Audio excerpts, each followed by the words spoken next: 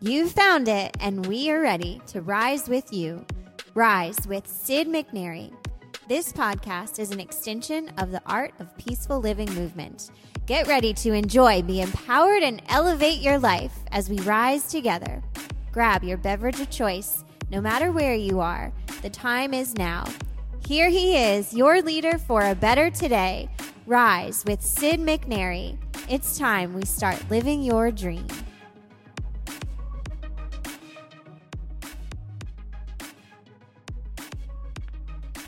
Fruit punch clears blindness.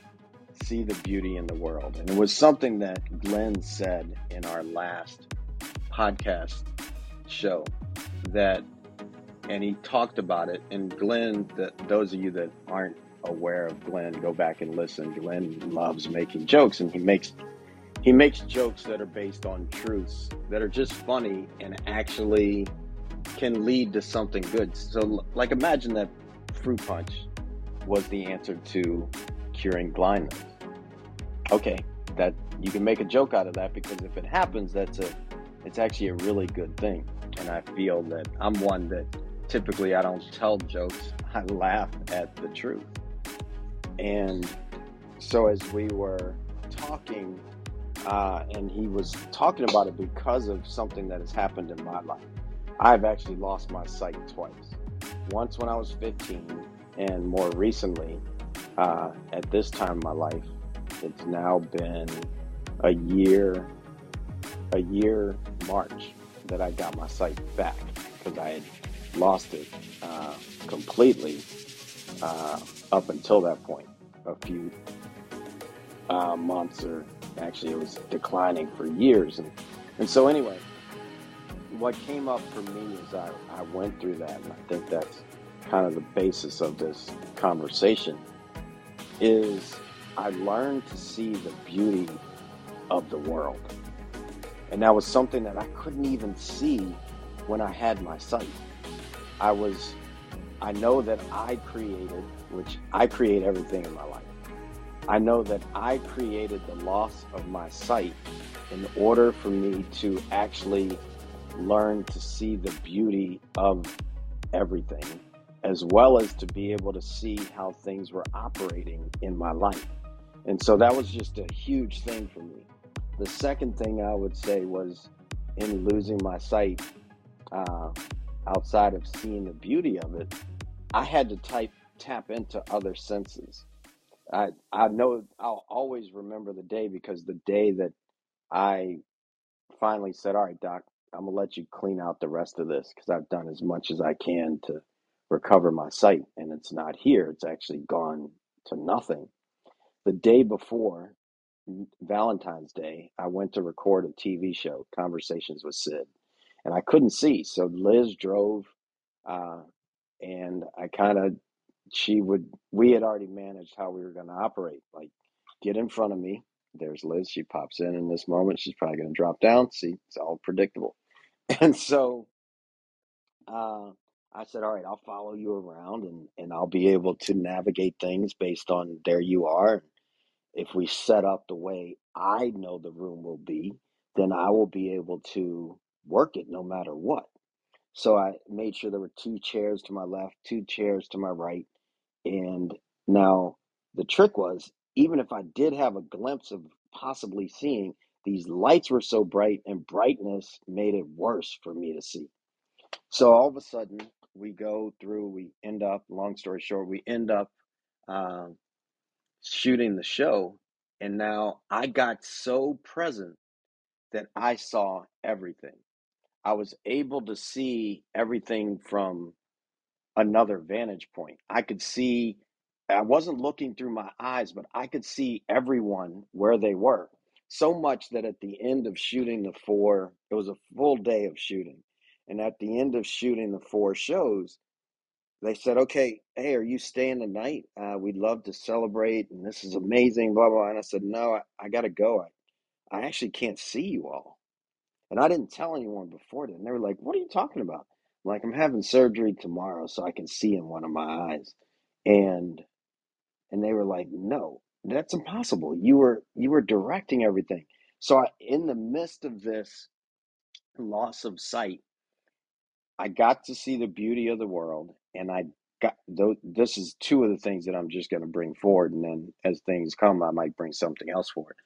And I was able to access other senses in other ways, and so that's really what happened. I began to see outside of myself from an oversight, an overseeing that I never would have, not in my wildest dreams would I've been able to actively be in both places at once, meaning in my body and seeing outside of myself. I've done them separately, but to be able to do that in one scoop was like, whoa, okay.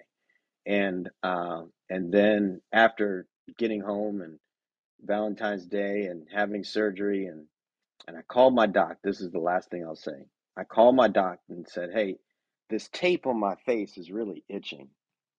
Do you mind if I take it off? I'm not going to scratch my eye. I'm not going to mess with my eye. I just need to take it off so that I can scratch underneath this tape. And he said yes. And now I've been told I'm the worst patient on the planet from other doctors. And so when I took it off, I was like, wait a minute. My eye was closed, and I was like, I have this off. I can't see the TV in my other eye. So I just got to know, am I going to be able to see or not? And I was like, I'm not going to touch it. I'm just going to sneak a peek, and then I'll put the patch back on. So I was laying next to Liz, and I took the patch off, and I snuck a peek, and it was the first thing I saw was Liz, and it was my wife is beautiful. I've always known that, and yet when I saw her, it took my breath away. I had never seen the beauty of God's world to that moment. And that's what this is about, is really this conversation's about how do we shift into seeing the beauty of God's world that's already here, that will actually heal everything that we've ever been through. And with that, I'll pass it to you, Michelle. Thanks. Peace. Well, first of all, Sid, thank you for sharing that part of your life and your journey and your wife's, because I have no ability to in a way understand it except through the perception that you're giving me right now, because I've always been sighted, and the closest I could come to it is times when I've, for an extended period of time, blindfolded myself to do trance dancing or things like that. And that's a choice. And I guess we could say, and it sounded like you might have been saying in some ways, like this was created for you to have the experience so that you could then, see whatever it was you needed to see. And in doing so, could physically see. But I can't really understand it, and it's mind-boggling, the beautiful way in which you worked through it, and the way I hear you honoring it even now, because a lot of people might have a victim conversation about it, and they would be not wrong to have it, and but it isn't a place that we are empowered if the circumstance is bigger than we are. And in my own life, I've had a couple of times where I've been in the hospital where I've had those moments where, I've been told something and had a chance to see what's my reaction, where do I go? How am I experiencing it? And to watch the fear come up, and, to have that kind of, I don't know, existential death moment, even if it's just about my jaw locking open, for example. Um, and so to hear how you move through it, like with the grace that you did, and in a way, like the dignity, and yeah, even if you're a tough patient, um, it's inspiring for me. And, you know, I am so grateful that you got your sight back. Oh my gosh, that you can be in Florida and see the sun rises and the sun sets, and see it set on Liz's beautiful face, and understand the truth of the beauty of being in a sighted world. And so, for me, I guess I can only say that I appreciate Glenn's humor, Glenn being able to take a moment where we're talking about something like this and to add some joy, to add some humanity, some peace that allows our hearts to connect. Because I think laughter does that. I think laughter, I don't know, someone would have to look it up. It probably releases either serotonin or oxytocin. I don't know which of the tonins it releases, but it probably does. And in that, we can connect even more deeply than just simply hearing about it as an intellectual exercise.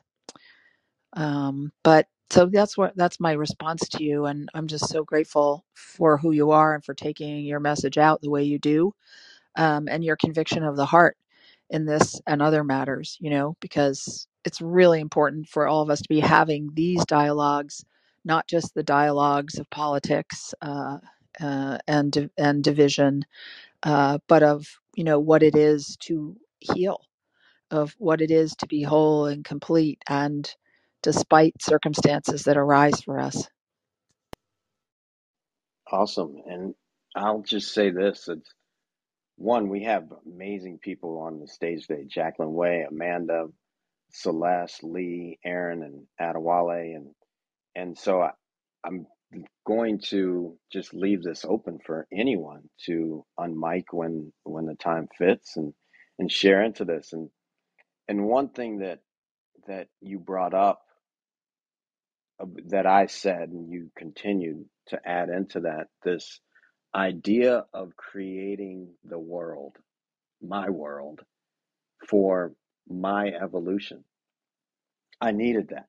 I needed that moment to be able to reflect and say, okay, now what? What happens after this? Because like I said, I've lost my sight twice in my life. 15 at that time, what I was going through at 15 years old, leaving home to go play soccer over in England and losing my sight with my parents in Maryland, in DC, and and having to face that. And in that moment at 15, my dad was like, "Hey, do I need to come to England?" And I said, no, I remember. And what I had remembered was at 3 years old, I had surgery and I went to the light and the voice said, "I've got you. Go do what you have to do. I got you." And at 15, I was able to remember, and I said to my dad, "God's got me. I'm good. I'll let you know when it's over." And then here I am now, where I had, at the beginning of losing my sight, I was doing anything and everything to figure out what was going on. Uh, so much that I had even committed to surgery beforehand and was like, nah, I need to walk this. And so when they first said I could have surgery, that they thought they could fix it, uh, they sent me to a physician. Now I'm the type of person that if I'm not sick, I, I'm gonna handle it.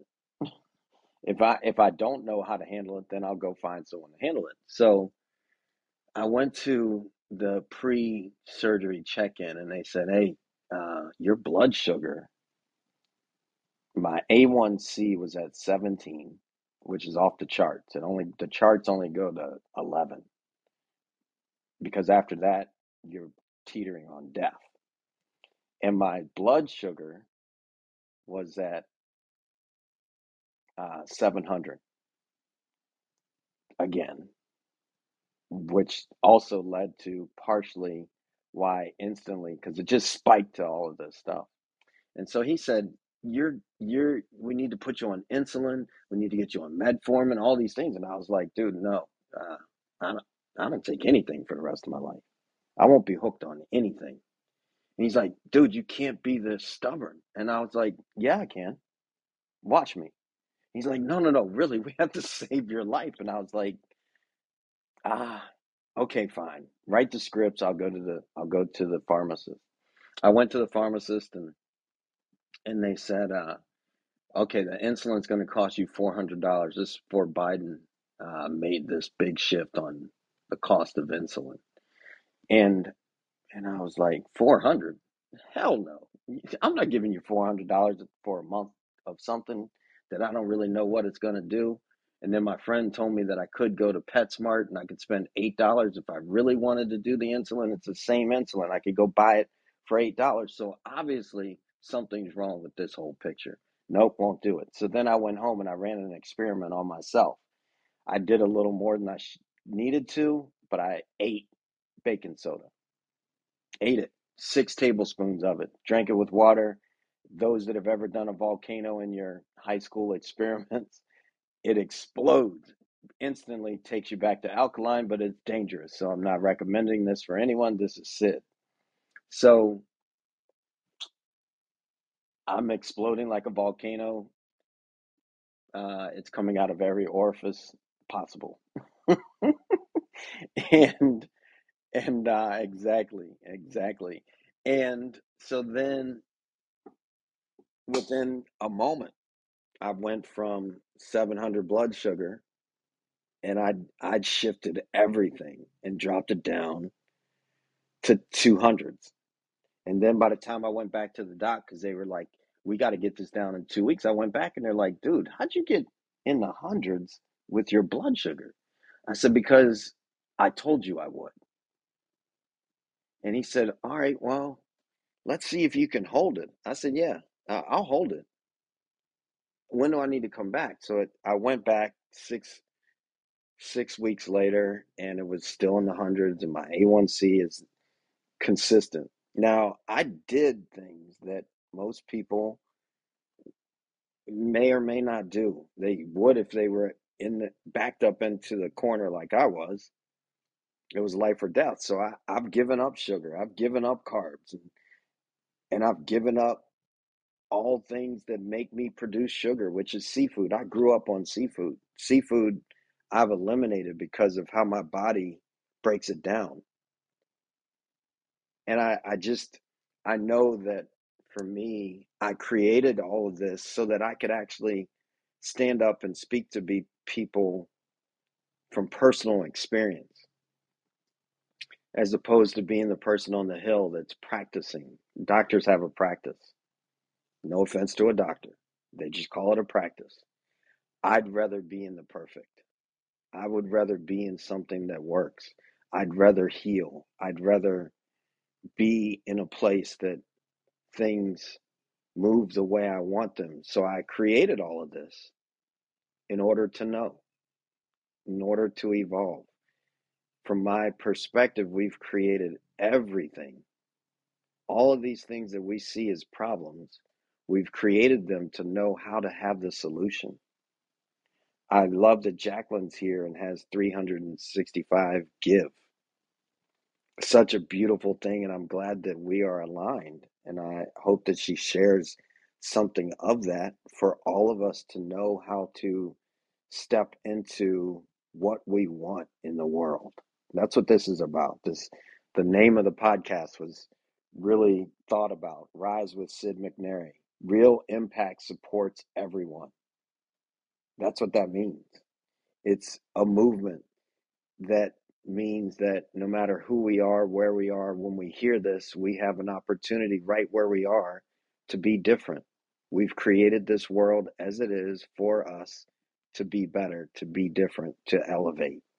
And I'll leave it there and excited for everyone to join in this conversation. Jacqueline, go for it. I think I'm jumping out of my seat right now, which is the best part. And Michelle had left us a beautiful message, all about divine timing and synchronicity. And this conversation couldn't be more synchronistic to my morning already. And it's only 7 a.m.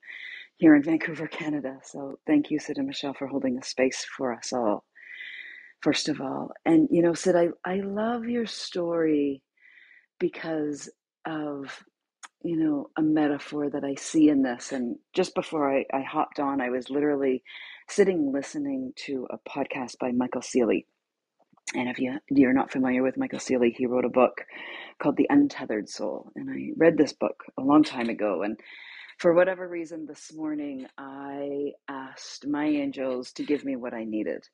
And so I opened up my YouTube and there he was. And it was exactly what I needed to hear. And it ties into exactly what you're talking about. And one of the things Michael was talking about on his podcast was always looking inside, right? We always think that whatever's happening on the outside world for us is where we're going to, find our peace. And so what I love about your story is that the world gave you blindness for you to go inside. And it gave you the ability to close your eyes to everything that was going on in the outside world so that you could focus solely on your inside world. Because what we know is our inside world, this is where it all starts. And so for me, my outside world has been very, very busy the last few months. And I wasn't listening. I've been pushing and pushing myself through a lot of work that I've been doing for my charitable organization, 365 Give. And I kept telling myself that, all the work I do for it, and I work full time on my charity, 365 Give. And it's all about giving back to the world every day. Give back to the world every day for the sole purpose of helping.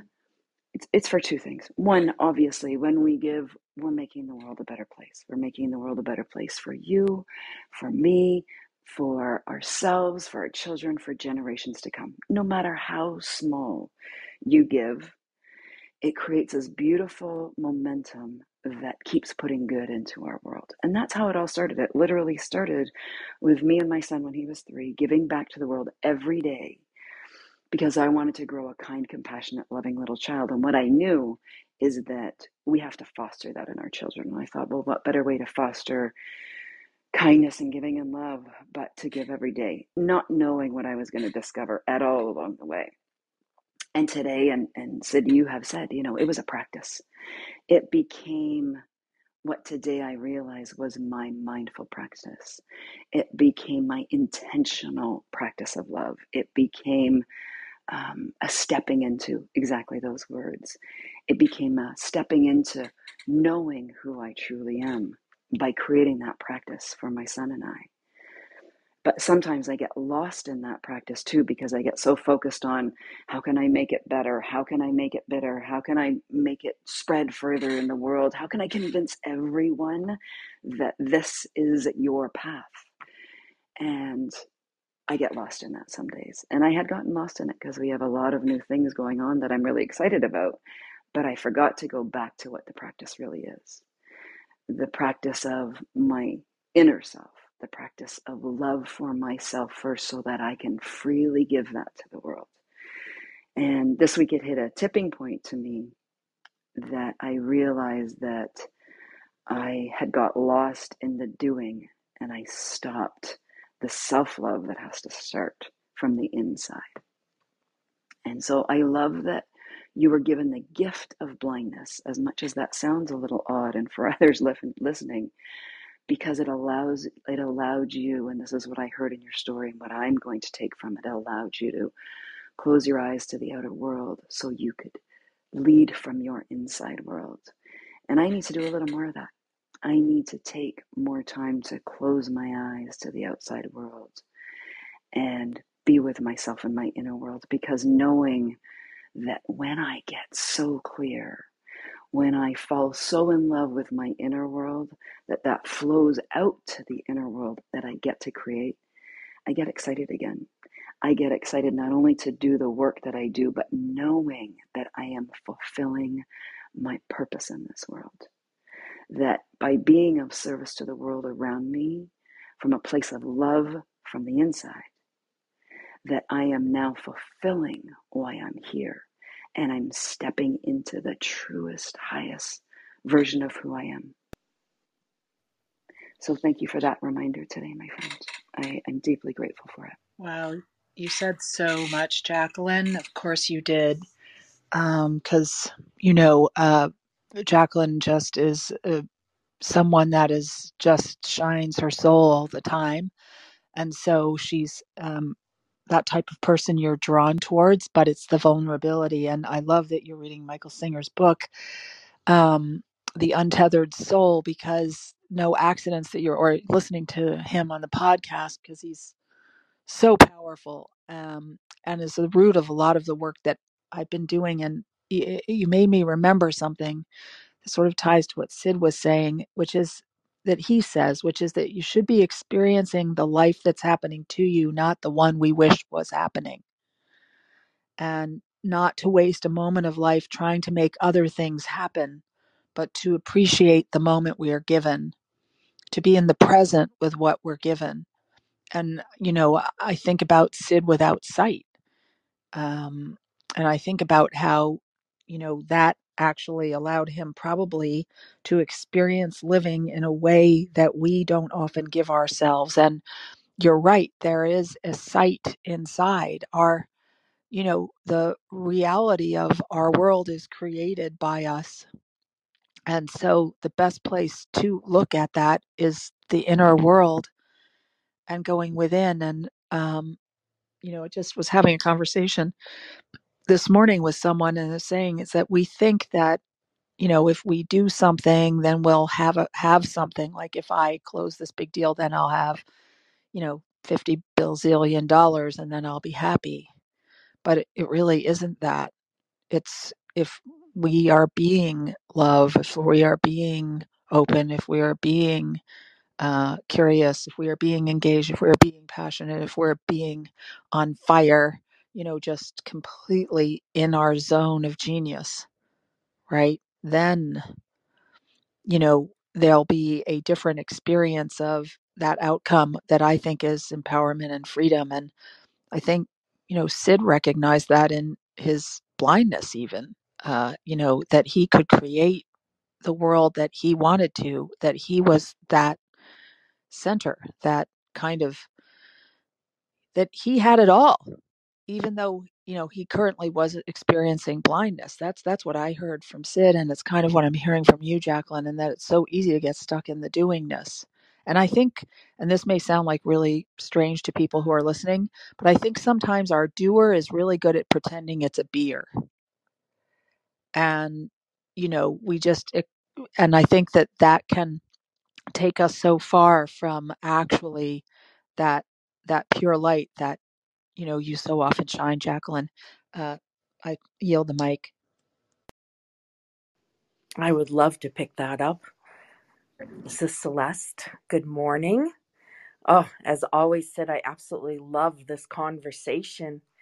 And, listening to your story is it's such a beautiful reminder of what we mean when we say be in the flow of life. Because, you could have fought it in so many ways, and instead you just embraced what was going on and decided to go within and to look at what it was trying to show you, where it wanted you to make changes, what you needed to do, and to just trust.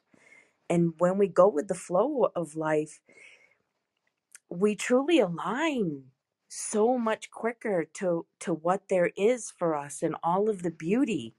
It's so easy to sit back and to see what I'm using air quotes, what the universe is doing to us or taking away from us or putting in our way, those shoulda, woulda, couldas and what's happening is in bad things, but it's also doing something for you. If you're looking for the negatives, you're going to find them. But if you look for those positives, you're also going to find them. And you're going to find where, you just need to slow down or maybe you just need to take a pivot or just go within and find more confidence and more knowing of yourself. It's so beautiful. It's so beautiful to listen to your story and how you've just allowed yourself to be in that flow, in that trust. And I love it. And I honor you, my friend. And thank you for sharing. And I will pass the stick. Awesome. I do want to say that during that time, because it was, gosh, we left in 2019 when we sold everything and hit the road, and during that time it was happening. I just couldn't see it. interesting enough. I couldn't see it because, and Monty, who's listening right now, and other people that are here, I'd met along the way, but I couldn't see it because I was so stuck in thinking that everything was like it was going to be.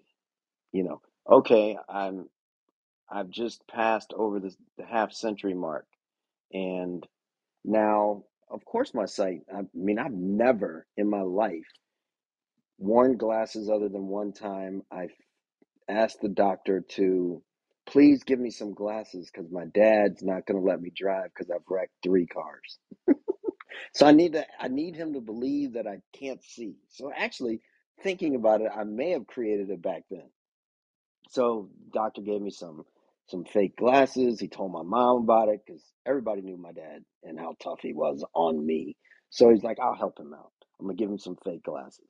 So so I went through and had these fake glasses, and then all of a sudden my dad was like, why aren't you wearing your glasses? Man, I don't need those things. I'm good. Like I don't know. I got my sight back. And and so in the midst of this, there were times I wasn't able to flow it cleanly. I mean, I'd break down. I'd call. Fortunately, I have my best friend from college. We've been on this journey through coaching football and through life and the moments of when his wife got sick and all those things, and I stood with him. And so he was like, dude, I want to hear every moment. You call me all the time, every way through this, because you created this and we got to get you through it. And you're now healed and live into the echo of it. And I was like, cool. I needed someone that could be that stand for with me. That could be that stand to say, hey, Sid, this isn't how you move. Let's get this stuff right. And then I called my dad, and I'm fortunate that my dad is someone that loves the hobby of psychology. So he knew anytime something has been heavy on my heart, my dad has opened his heart. And he was like, son, I get it. Now, I didn't know that my dad was going through the same thing, yet he wouldn't admit it to himself because 2 months after I went through the surgery, my dad went and got it, and now he sees great. So it was a healing in me that, and I've always known this because it's a Native American thing. Healing in the moment for myself reaches back 7 generations before me and 7 generations to come. People think that, I put 23 guys in the NFL and their kids are now slated to be the next NFL players. They don't pick you up just because your dad played. What happens is I taught them how to move and become an NFL player. They moved that way in their life. Their kids picked it up, and now their kids are slated to go do that. It's not rocket science. It is the way things happen. And so for me, yeah, I'm grateful for all the moments that I was losing my peace and that I could sit there and say to my wife, hey, look, when you cry for me, I struggle and my sight gets worse. So I need you to toughen up. Like I said it like that.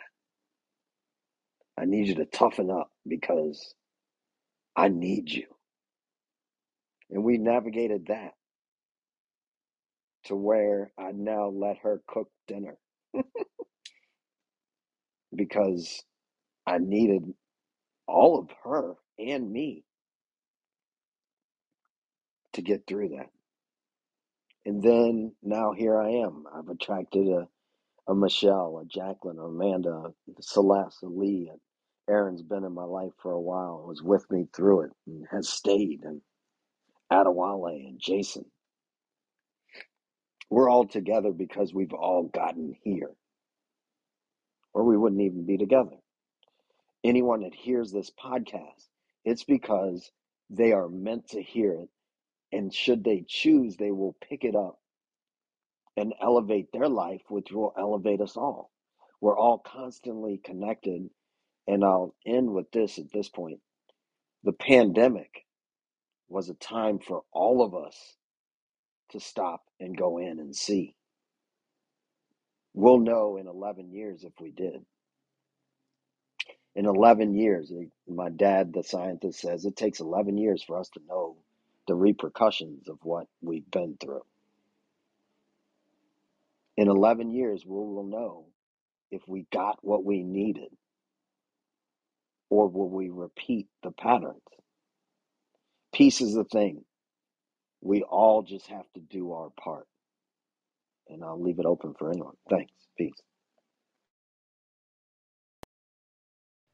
Well, that was just another powerful story. Go ahead, Amanda. I just want to make sure you guys can hear me. I'm in an elevator.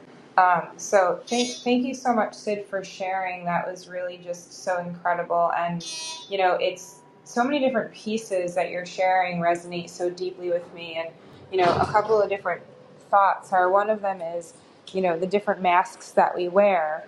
And this illusion, Michelle and I have talked about it in depth a lot, of safety. And a lot of the times, especially in different cultures, we put on different layers to appear a certain way. And I think it's a testament to your inner strength that you're sharing with us, Sid, and some other people on stage, of knowing that strength is really in vulnerability, and how we show up really matters. And the context of which we're coming from is so deeply important. And, I was literally talking with Michelle earlier this morning about the way in which we objectify our thoughts versus subjectify them. And Dr. Joe Dispenza talks about this a lot, where, he even mentions writing down your thoughts, the subconscious thoughts that creep in all the time, the I can't, or I'm too tired, or I need to do this tomorrow. And, when you can separate yourself from those thoughts and see those thoughts and separate the emotion of those thoughts, then we get altitude. And so, Sid, as you're sharing what you've gone through and what you've experienced, I think that there's a lot of ways that people could potentially take that and say that's courageous. You have perseverance and fortitude. And for me and my experience, listening to your story, I think it's more so of not letting that inner doubt win, not letting that inner voice inside saying that we can't, or we won't, or we shouldn't, or we couldn't, take over. And by being able to be vulnerable and ask for help when we need it, and speak up and speak our truth, is just so extremely powerful and needed. And from a person who, when in the past I would go through struggles, I would not ask for help. I would isolate, and I would feel shame around them. And I'm here for anyone that's having their own difficulties, is ask for help. Because when you ask even just a prayer or the universe, it is really miraculous, the people that show up so quickly to be there for you. And specifically about the vision, I don't know, have you ever heard of something called VibraVision? No, I sure haven't. So to, be conscious of sharing and everything, VibraVision, I think it's spelled VibraVison, is something that teaches people how to see without their vision. And it's something that comes from Southeast Asia, and a friend of mine named Mike Moss studied it overseas for many years and incorporated it and brought his version of it to the States.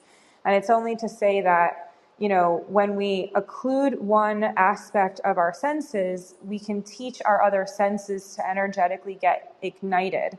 And specifically with VibraVision is teaching people how to tap into their other glands that are in their brain to then allow them to have sight without needing to physically see. And it's the coolest thing. I've gone to, like a day seminar, and it was just wild, where people with blindfolds on can walk around a room and not bump into objects because you're energetically aligning different parts of your senses to wake them up, and then to be able to actually experience the environment around you. Even so much that people that have practiced it for many years are able to see color with their eyes occluded, and choose, for instance, a beanbag, a red beanbag versus a blue one. And I met this gentleman at a conference maybe 3 or 4 years ago for people that were having retina pigmentosa and a couple of other eye conditions. And it was really phenomenal to just learn that there are so many non-traditional opportunities out there from a spiritual sense and from a healing sense. And I just appreciate you bringing this topic to the forefront. I think it's fascinating and so fabulous, because I think it gives a lot of people strength to talk when they may not have realized that their voice matters. So thanks for letting me share, and just so much love for everybody that's here. I'll add to that, and it brings up kind of the third thing that I got with the site. There's many of them, and one of them was consciousness sees all the time. I actually know none of us see with our eyes. We see with our consciousness. The way it showed up with the site was one eye would be going in a certain way, the other eye would be going in another way. And I would see things that I've never seen before, and they would appear clear. But if I closed one eye, it wouldn't even be there. If I closed the other one, it would be different. And it was the way things were working all the time. So much that my consciousness at this point, I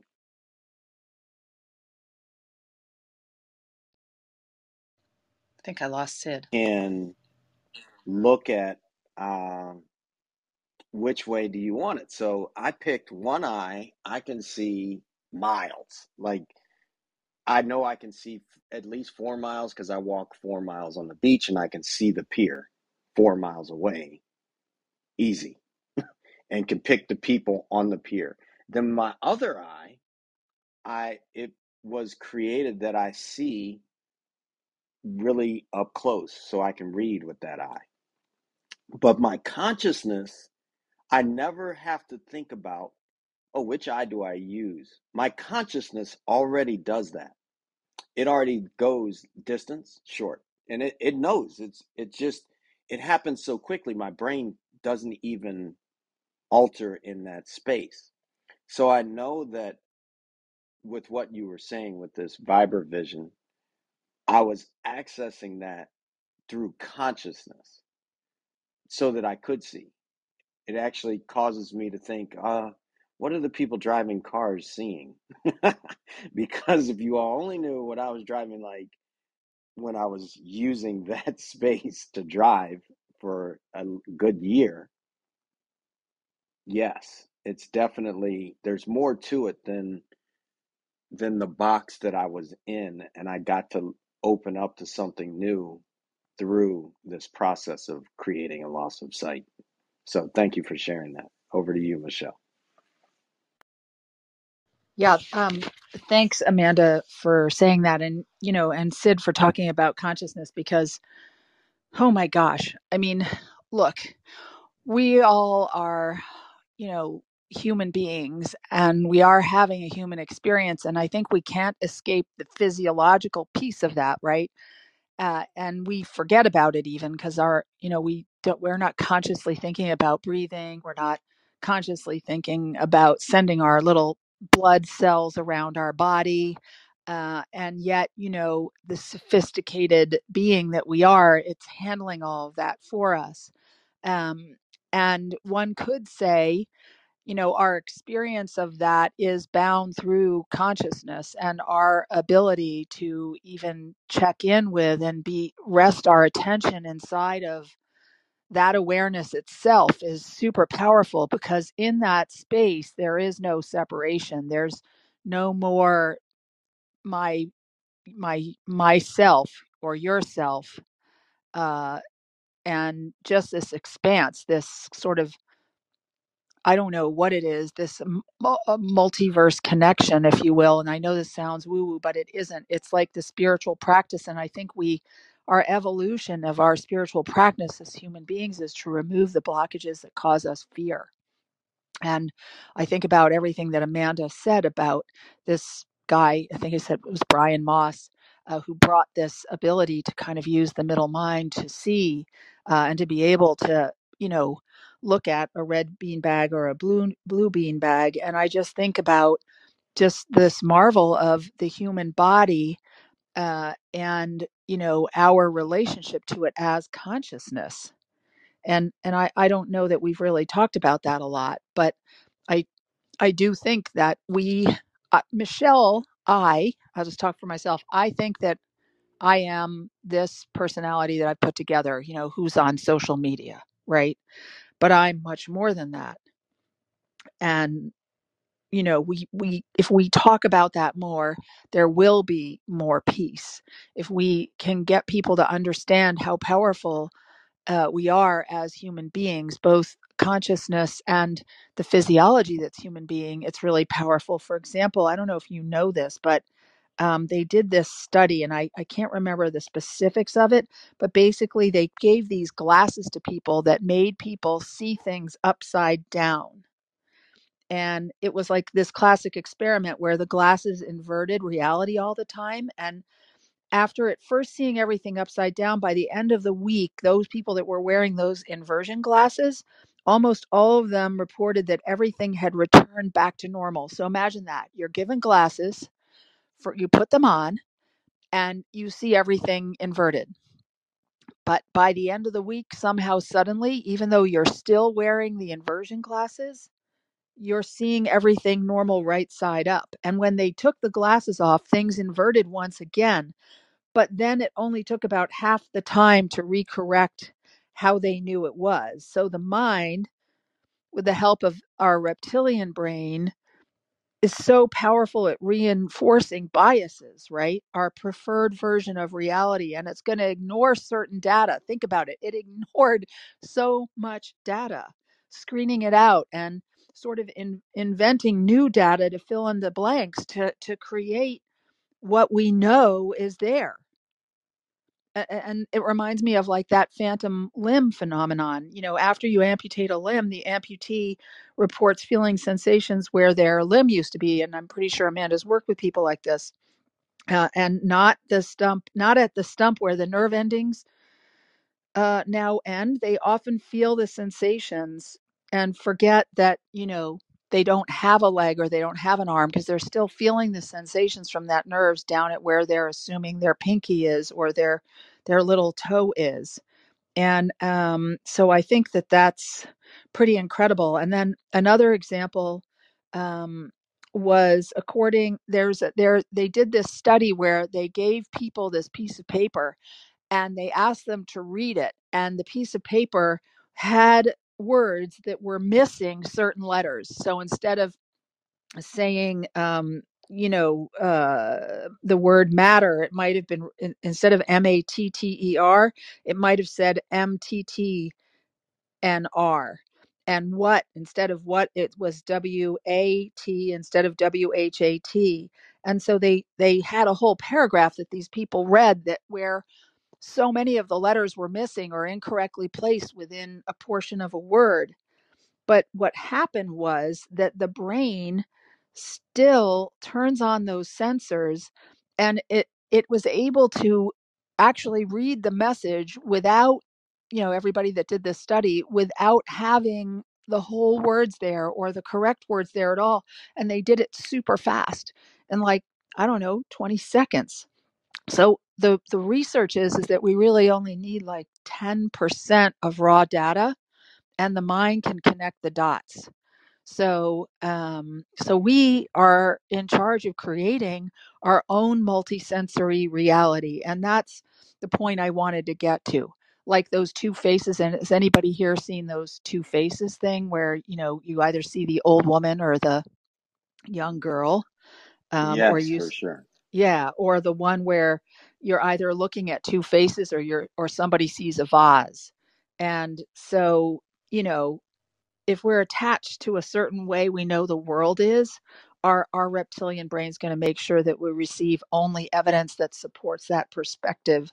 And so I love that you, Sid, said to your wife, hey, I'm going to need you to toughen up, because you basically took her out of her perception of the world, her prescription for how to deal with something, and asked her to try on a new prescription. You asked her to change her context so that the content within your world could change so that you could be sighted again. And I think that's so super powerful. So just wanted to add that in. I pass the mic. I'll pick it up real quick, and two things that came up from what you shared was one, I would go in from the space of what I've been through. I would go a little deeper to say that it's even beyond like the people just seeing what they thought they saw, because the person actually wrote it with the intention that this is what you would see. Consciousness that's out for all of us to tap into says that's what we will see. So for me, that would be a little different than they already had it, even though they do have it. It's just if and this is why I'm so big on making sure that I use the words that I want someone else to be able to pick up, because I've already put it into consciousness. It's already becoming. So then that is what we'll see, even if I'm thinking I want it to be another way. So that's why I'm like big right now on, all right, forget the problem, even though we need to know the problem. Now let's move forward. What's the solution? And constantly going like that and retraining myself to be solution oriented as opposed to problem fixated, so that my consciousness now moves forward. I love what Jason is up to. And I'm not even going to say what he's up to. I love what he's up to, freeing kids. See, I can be solution oriented, free kids. Now the problem starts to die off because I'm not fixated on the problem. Just free kids. I already know the problem. Just free kids. And and that's something that, having moved through that space, I was able to shift and break the pattern of my own mind to say, this is where I go. I learned that when a woman cries, no different than a deer, there's nature. Things happen in nature. When a woman cries, it lowers testosterone levels for men. Most people don't know this. So I knew that when Liz was crying, my testosterone was getting low, and I knew it in other ways too. My testosterone was getting low. So if she stopped that, I had the testosterone to heal and get where I was going. It was something not just, oh, Liz, don't cry, I need to be tougher. It was, I had looked at it, I had felt it, I knew what was happening in my body, and was like, okay, how can we shift this so that when I'm down, I still have enough reserves to lift up? And it's, for me, I knew this when I studied like a deer, and I go back to nature. What would nature do? A, a, a deer, when it's being chased and stalked by a lion, do you know they both freeze, and the deer will defecate and urinate and empty out so it can run faster and get away? The same thing happens for, unfortunately, often for tears, it's because we're scared, we're in fear, we're shifting. So that shift that Liz made for me allowed me to have the reserve to have more testosterone to heal myself. I knew that, and it was something I just wanted to live into. And so I'm grateful that I have a really tough wife. She just didn't want to see me in pain. So then I had to toughen up and say, all right, we ain't going to the pain anymore. I'm going to go to the possibility of being healed. And so with that, I'll leave it open for anyone. Thanks. Peace.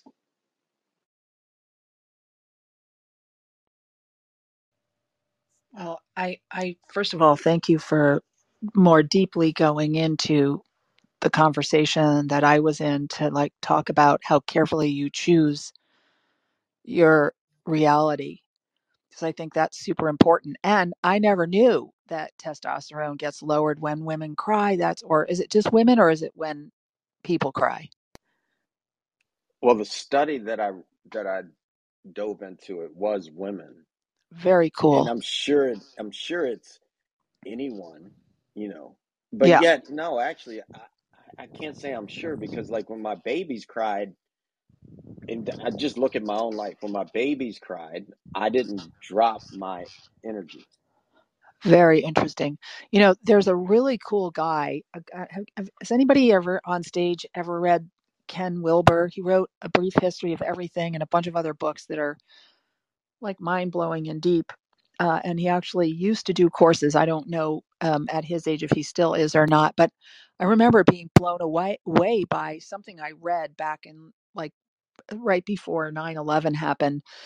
And he was saying that biologically, years and years and years ago, like millennia ago, um, that like women, like if you used to, and I don't know if it's still true today, but that if you were to reach out and touch a woman, and they didn't know you were, going to touch them, what happens is it releases for them certain hormones and it makes the woman want to nurture. So the woman doesn't go to attack the person that touches their arm. And with men, the same thing happening back in the day, and I'm not sure if it's still relative and true today. If an unknown person would go to touch an arm, their hormones told them to like attack. And so I find that just so fascinating from a species perspective. And I had never known that, and it sort of blew me away because in my mind's eye, at at that age, right before 9/11, I just came from this place that we're all the same human beings. And so when I started to get this data that, well, maybe there are some differences, and I knew obviously, that men have different levels of hormones than we do, and that women have menses cycles, etc. But I hadn't realized that something so simple as that, as being touched, would create such a different version of reality. So I just thought I'd throw that in there while we're talking about all this kind of stuff. Mike, to anyone who wants it. I'll pick it up. I love this conversation. It's beautiful. And I love what Michelle has touched on when she talked about the mind's eye and just our nature. Like, the more we are in tune to our nature, you will see who we really are. Like you see beyond like our human vessel, and just to hear this is just like a powerful thing. Like the mind eye, they say from ancient time, ancient Egypt, that's the first eye, the real eye. And when you realize that that's your real eye, you see all. You see what it is, not what you think. And thinking is your mind. You see for what it is. Some things just is what it is. So just to hear how we all naturally do this, consciously or unconsciously, is just amazing. And then just to touch on the story with how if someone touch, like how you touch a man, he wants to attack, but with a woman, she wants to nurture. It's our nature as men. We're here to like lead, protect. And as women, you here to nurture and be that energy of holding space and tapping into that motherly instinct and that motherly energy, and that's just all our instincts from within. So I just wanted to say, like, man, this is a powerful like subject. I think it's beautiful because the more we are in tune to self, the more we are in tune to all. So I'm Adewale and I yield. This is Lori. Hi, everyone. I hope you don't mind me coming. Anyway, here we go. So here I am in a here I was in a hospital emergency room. Long story short, miraculous story. And a dear friend of mine who I hadn't seen in so many years, but we were, high school friends, known each other 30, 40 years. I get a phone call that she's in the emergency room with a brain aneurysm that burst, and she can only like talk gibberish. And so, all right, I drive, I go see her, and I'm sleeping over in the hospital emergency, and the curtain is drawn because the nurses are, doing some things with her in the middle of the night. And so I hear this, Michelle, lift your hands. Can you lift your hands? I guess she can't do it. Michelle, just try, you know? So I'm like, oh my God. So, okay. So not that, oh my God, in a bad way, in a good way. And so I get up and I look at her, I go, I said, let's see if maybe I can inspire her, because she knows me, obviously. And so I go, Michelle, and all I did was lift my hands at the same time to show her, Michelle, just lift your hands. I didn't drive 10 hours to watch you sit there, joking with her. Just lift your hands. She lifted her hands. So the power of the mind is very strong, and love is the biggest, the most, that's it. It's all about love. So, I do believe I've gone through it myself, healed things within myself, you know, that it's just miraculous. It really does work. Jesus said he was going to, we're going to do greater things. We're going to be able to do these things, and we got to do them. We got to just step out and go, okay, let's see. It works. It works. So lift your hands higher. And it was amazing to tell you. It was just an amazing thing. So that's all. I'm Lori, and yeah, all about love and peace. That was powerful and beautiful. Really, really cool. And I'm so glad that you were there and moved mountains for her just out of being there in love. And, Amanda is on the phone, but I want to share a quick story because let's see, how do I say this? Her brother's wife's brother got in a very bad accident and was in a coma. And this was in the last year. And, all of the news was terrible about it. And, saying, all sorts of like fear and dread and people doing research because this is what we do when someone gets hurt. Like now that we have the internet, everybody was, on WebMD and PubMed and typing in articles. And Amanda has a background in occupational therapy. And so she has had the incredible fortune to have been able to work with people who actually were coming out of comas and so knew a lot too. And we all had like a support group just by text where, we were texting every day and, lifting up our energy and sending like restoration, thoughts of total restoration. But the rest of the universe was kind of, doing this bah humbug thing. And, oh, she's off the phone. So maybe she will listen and come back in. And like the plus of it is never giving up and always being in love about this young man. And now he is awake and he is moving around when, if you would listen to the everybody's, they might have given up. But the family never did, and the doctors never did. And Amanda, if you're there, I was talking about your brother's brother-in-law and would love for you to share that story because it was so powerful how he's kind of come back from something that most people thought was irretrievable. Are you there, Amanda? She might not be. I think Michelle, she's not. can I respond a little bit to Yeah. that? Because with this woman, it was amazing. Okay, because the doctors, nurses, doctors, people were amazed because you know what? And I knew all through the whole thing, it was her. She had to make the choice. And I prayed the whole time, of course, for a week. They said if she came out, she'd be, I don't even want to speak it out. She would not be here, not doing much. And I was like, hell no, this girl's got life in her. And so I was just the lucky one to be able to be there and to witness this and to be able to just shift it a little bit for her, present it to her. And because I said, I knew she's got to make this choice. This isn't me making the choice for her. And I even said these things. I mean, this is a miraculous story that happened with her. I'm on the phone with her, and you can imagine these nurses were like, "What?" You know, um, they put me on the phone with her the second day she was in there, and again, she could not move anything. She could not move. Okay, gibberish. And they said, "Lori, our other BFF, Lori, we have Michelle here. She's in the hospital, and Michelle, Lori's on the phone." Okay. Oh, and she just lit up, and I had talked to her a few days before this. And so she said, so this is what you hear. Okay. Lori's on the phone, and I'm like, I didn't expect this to happen. So I'm like, oh my gosh. Okay. And so I say, "Hi, Michelle." And I said, "Oh my gosh, I love you so much. I'm so sorry this happened. And oh gosh, I should have visited you, blah, blah, blah, whatever." I'm trying to intrigue her. And this is what you hear on the other end of the phone. Now there's two other women in the room and her. And I tell her I love her and bippity bop. And this is what you hear. Who?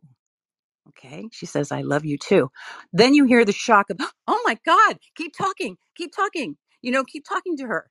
I mean, this was just like uh, uh, coming back from the dead, you know? And from that point on, I mean, we just said, no way. This is okay. She wants to live. I said to her, "You want to stay? You want to go? Figure it out." We put pictures of her that were healthy. She could speak 3 languages. She was brilliant. She is brilliant. She is 99% back. 10 days later, they put her into rehab. The doctors were like, wow. A nurse stopped me. She was an Indian nurse. She said, just keep doing what you're doing. Because, the doctors were like, they're skeptical about these things. But then they couldn't deny it. They just couldn't deny this, you know? So it was amazing. So anyway, just had to share that. Thanks. Thank you for listening. Celebrating Michelle. Woo! Not me. But we celebrate you too. Yeah, definitely. We celebrate you. Hey, I think Amanda's back. Amanda, were you there? I am here. That was, so many beautiful shares. And I think that it's really interesting because I've been in the healthcare industry since I've been 16 years old. And, from working at hospitals to riding on the back of ambulances. And so I've seen it all. I mean, the first day that I rode on an ambulance, I was 16, and we literally had a gentleman who was DOA, which means dead upon arrival. Unfortunately, he had a heart attack in his sleep. And within 10 minutes later, the Minuter, which was our old beeper or walkie-talkie back in the day, went off.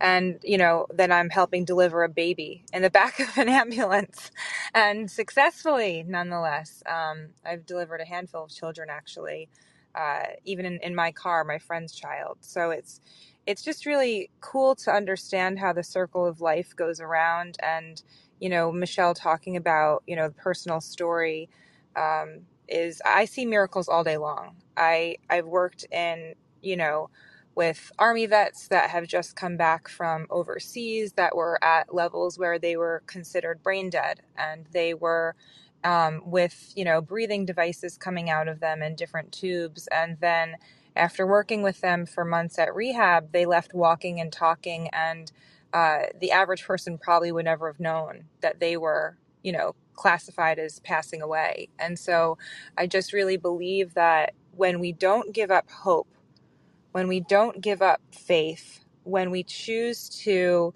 persevere, even if we can't see, that analogy of we don't need to know what's at the top of the staircase, we just need to take the next step. And it's asking ourselves, what's the next best right action that we can take for ourselves or that we can take with our loved ones? And when, I operate in that context, then everything just becomes really easy, because then I can find the presence in the precious moment of really understanding that the present is all that we have. And, hope allows us to keep our hearts alive.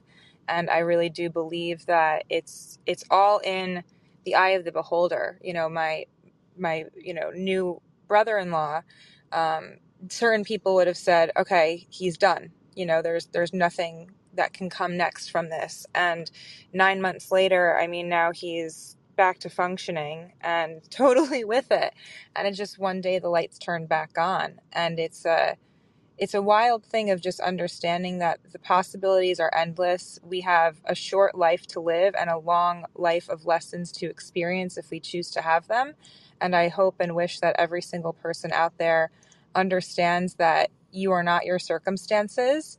Just because you were born into a certain family or you may have a physical condition, you can overcome it. And there is so much beauty out there. And I hope that people continue to use their hope in positive ways. So I love you guys, and back up to you, Michelle and Sid.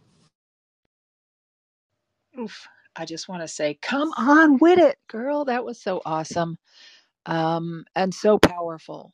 And we don't talk about hope a lot. I haven't really been hearing a lot of rooms on hope here in Clubhouse.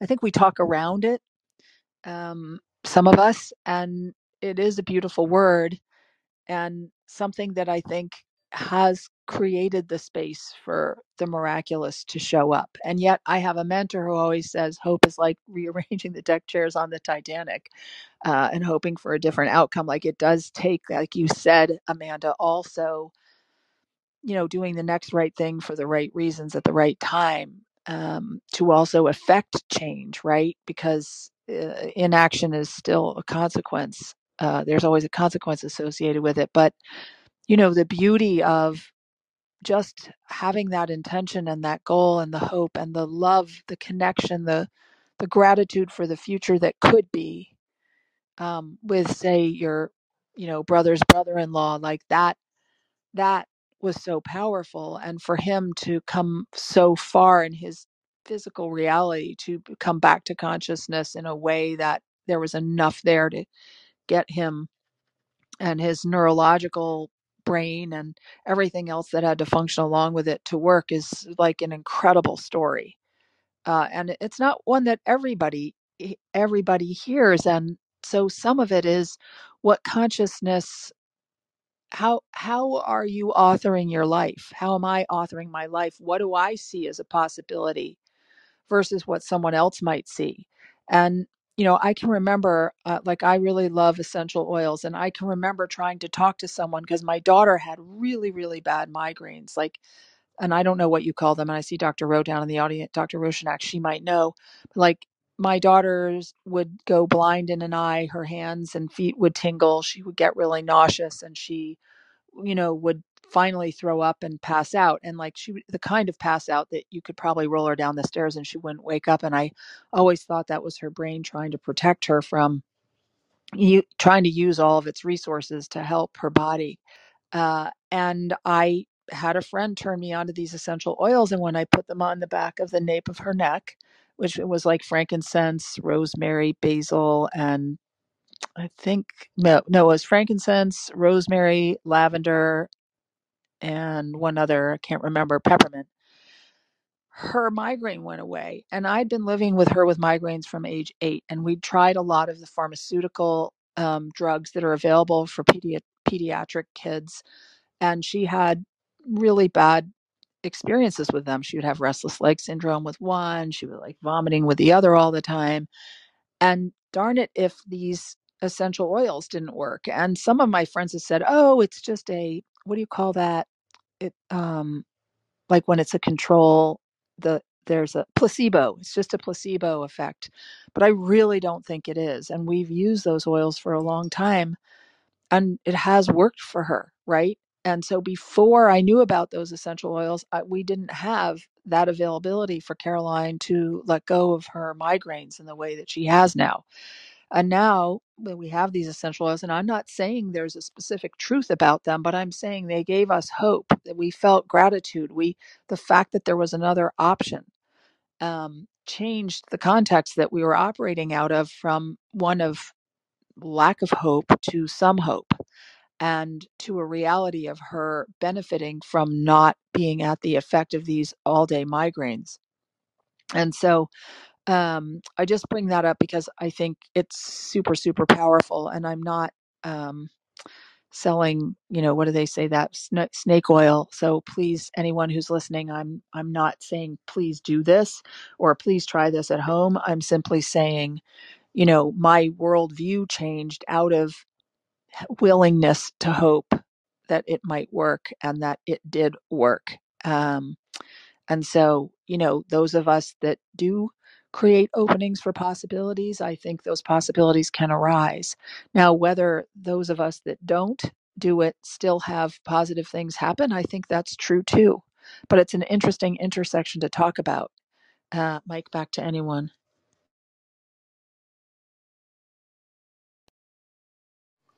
As a migraine sufferer from the age of 2 on, who went to many neurologists and testing and medications, I can also attest that the essential oils work beautifully. So there is definite hope in there, Michelle. I did also want to mention, I love the conversations about the experiences, with that hope, and we can overcome all. But I also want to say the soul decides. The soul of that person decides. We can be their cheerleader. We can encourage, but the soul decides when it's coming in my experience, decides when it is coming into this world and when it is leaving this world. And I speak from someone who has died and come back to life.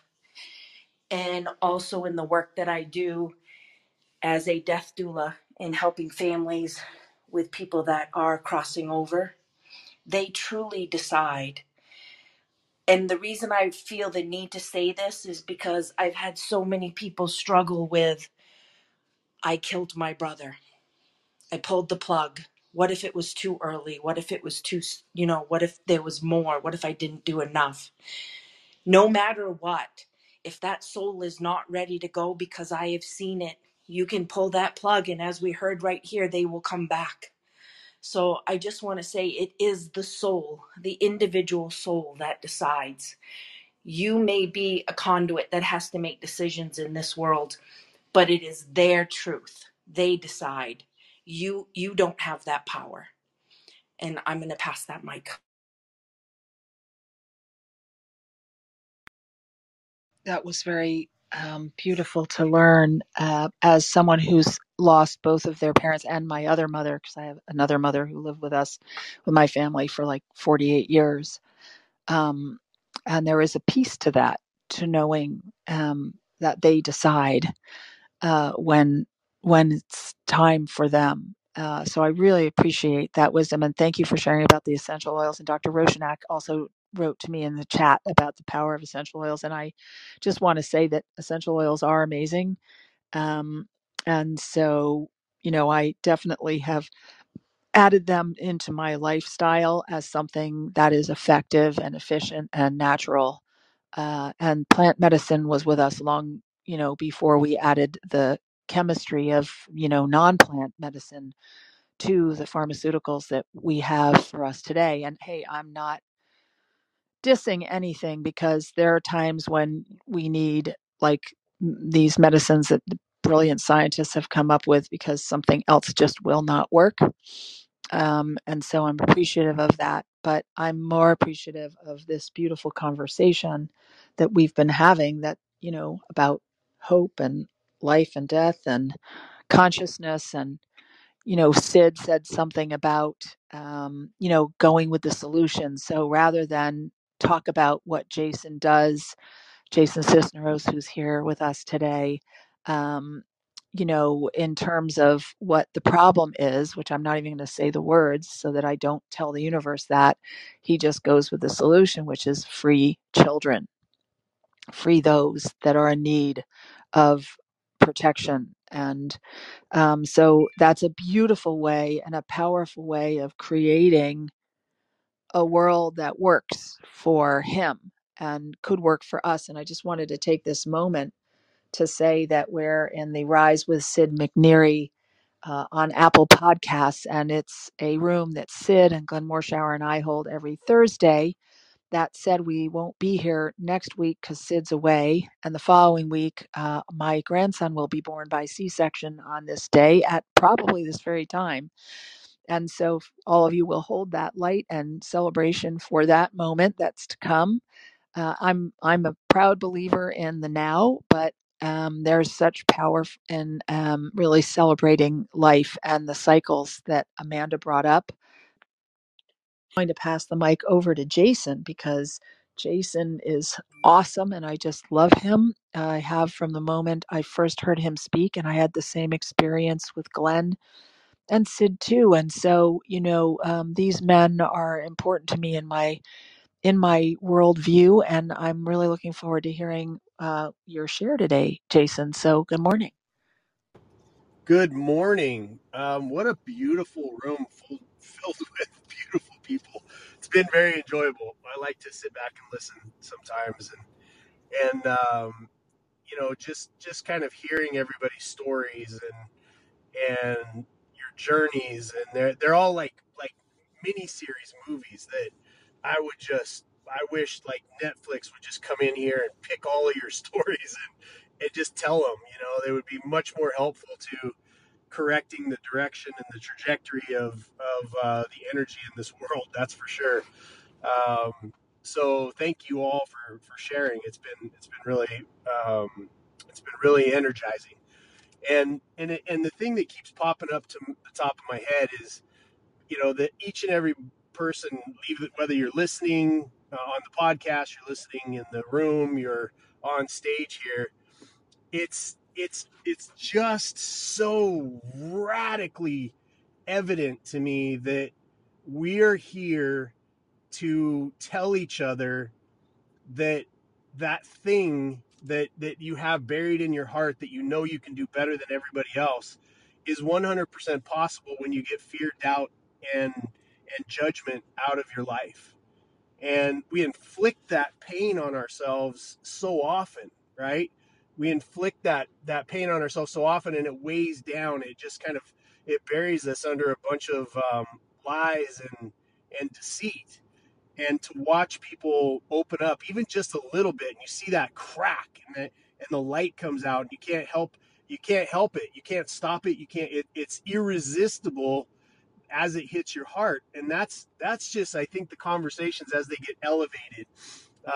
Michelle, you were talking about a story of the faces, and it reminded me of a time when I was over in Istanbul, in Turkey, and just wandering around. I was doing some business over there, and I was just wandering around the city, and I came across what's called the Blue Mosque over there, and I wandered in, and then they're like, okay, do you want to go downstairs? Blah blah blah. So I go downstairs, and I saw it was they had just built on top of who they had conquered, right? Which was the Christians at the time. And you go down there and you see the old ruins and whatnot, and they just made it irrelevant. And I was that's what popped into my head when you told that story, is that when we come about, and that's what Sid's about. That's why he's my brother. Why Lee, why everybody in this room is my family, is because we are starting to understand that you don't have to destroy, physically, like you don't have to destroy physically the thing that's not working, the trajectory we're on.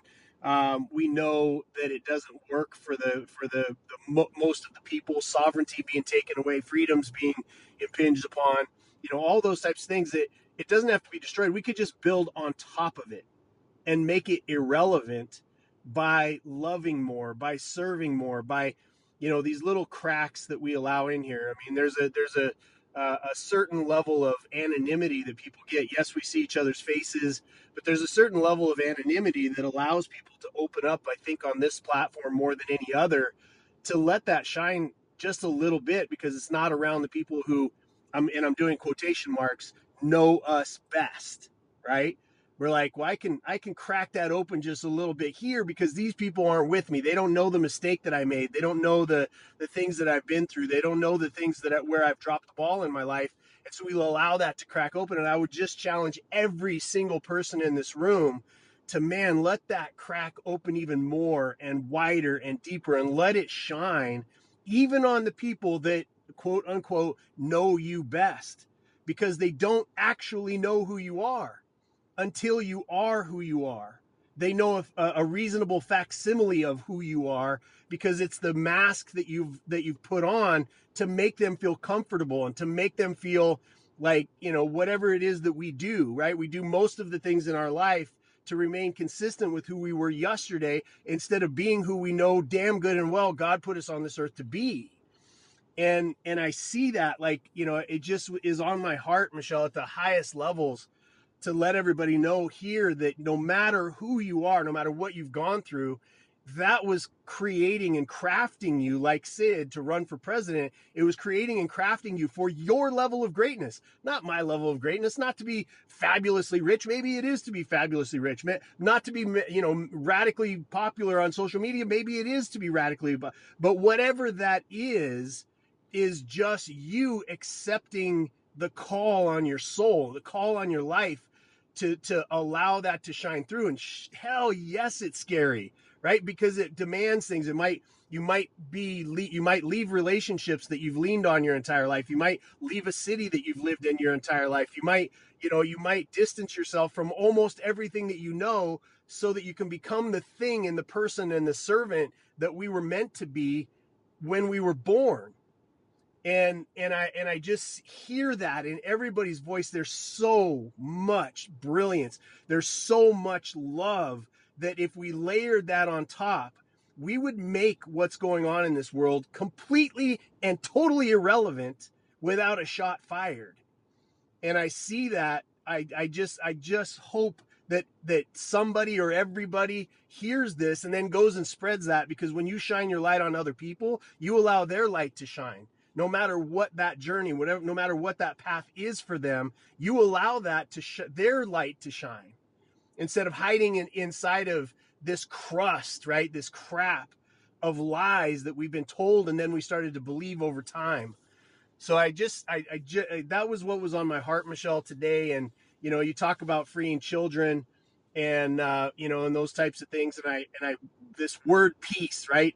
I irritated, like Sid has irritated the shit out of me with this word peace, But you because are I in don't your view. peace when you're in your flow, Jason, even though it just feels fierce, man. It's still your peace, right? Yeah, and I was thinking about that the other day. It's like the most peaceful that I feel is right before, like, it's interesting. Pastor Rudy and I were having this conversation 2 days ago. We just got off of a rescue recently, and the most peace that I have is right before we're about to kick a door open, that I have no idea what's on the other side.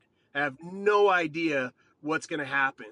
And I am at most peace. My heart rate level drops. My breathing is so rhythmic, and I'm at such peace when I am at war for goodness, when I am at war with bullies, when I am at war, like when I am at most peace.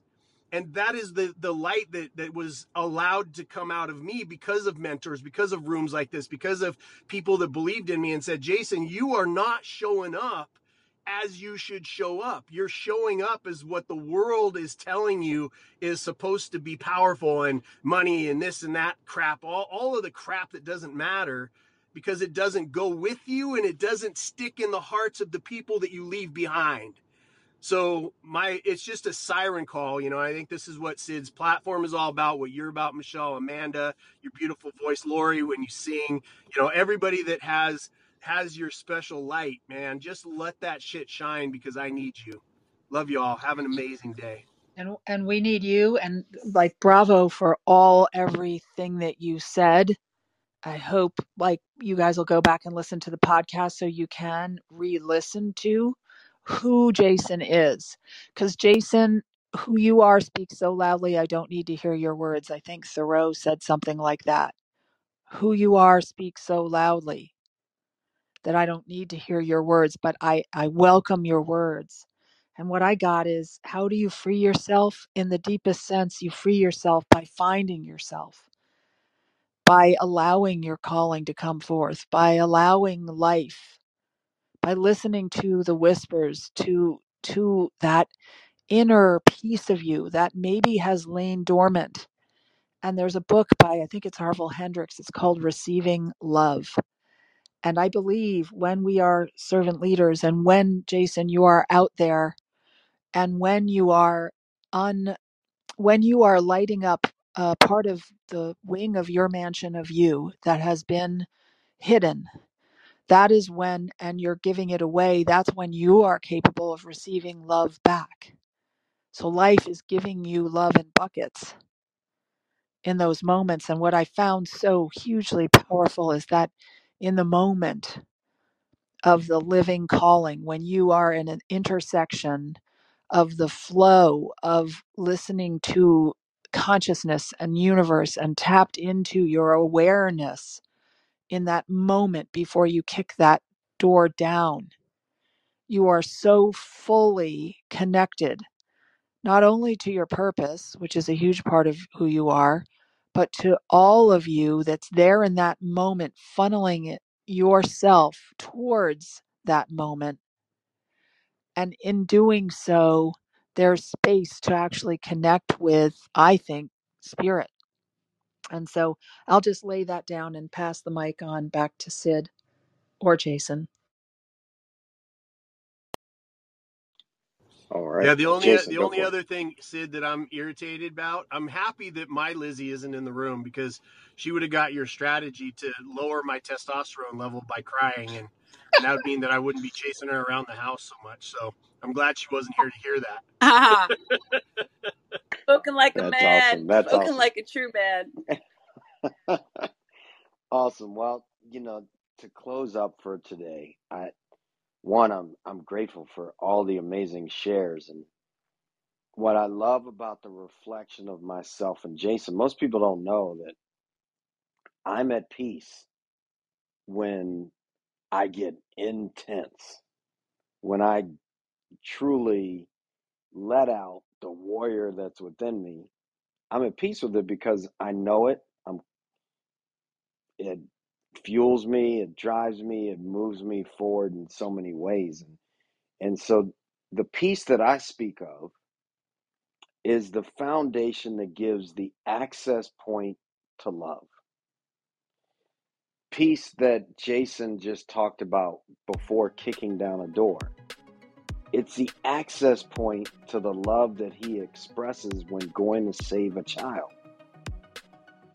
Most people think of peace and they think of kumbaya, sit by a fire, I'm on vacation, here's a moment you get to walk into the house of the Lord.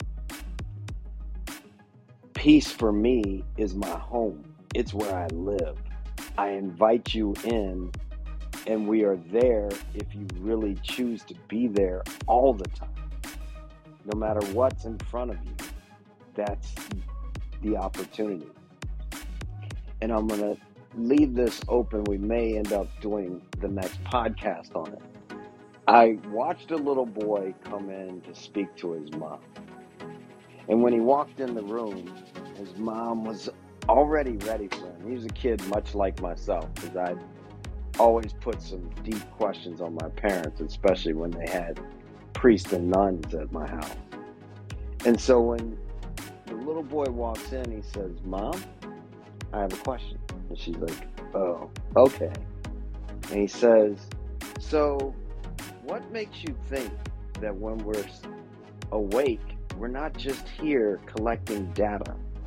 And when you're asleep, the real world is the dream world.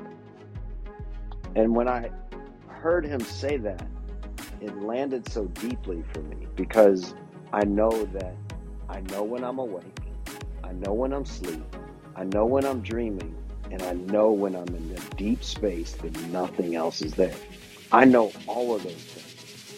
So who I am is well beyond this earth moment when I'm awake. It's well beyond the dream. It's well beyond all of it, because I can witness it all. So with that, I'll leave it at that. Who are you? That's the question to ask. Thank you all for being here. It's been a pleasure, and we will continue for many moments to come.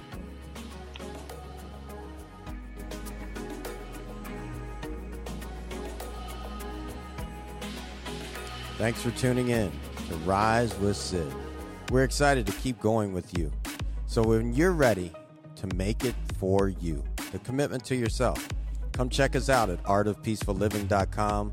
We are excited to continue to rise with you. We rise together.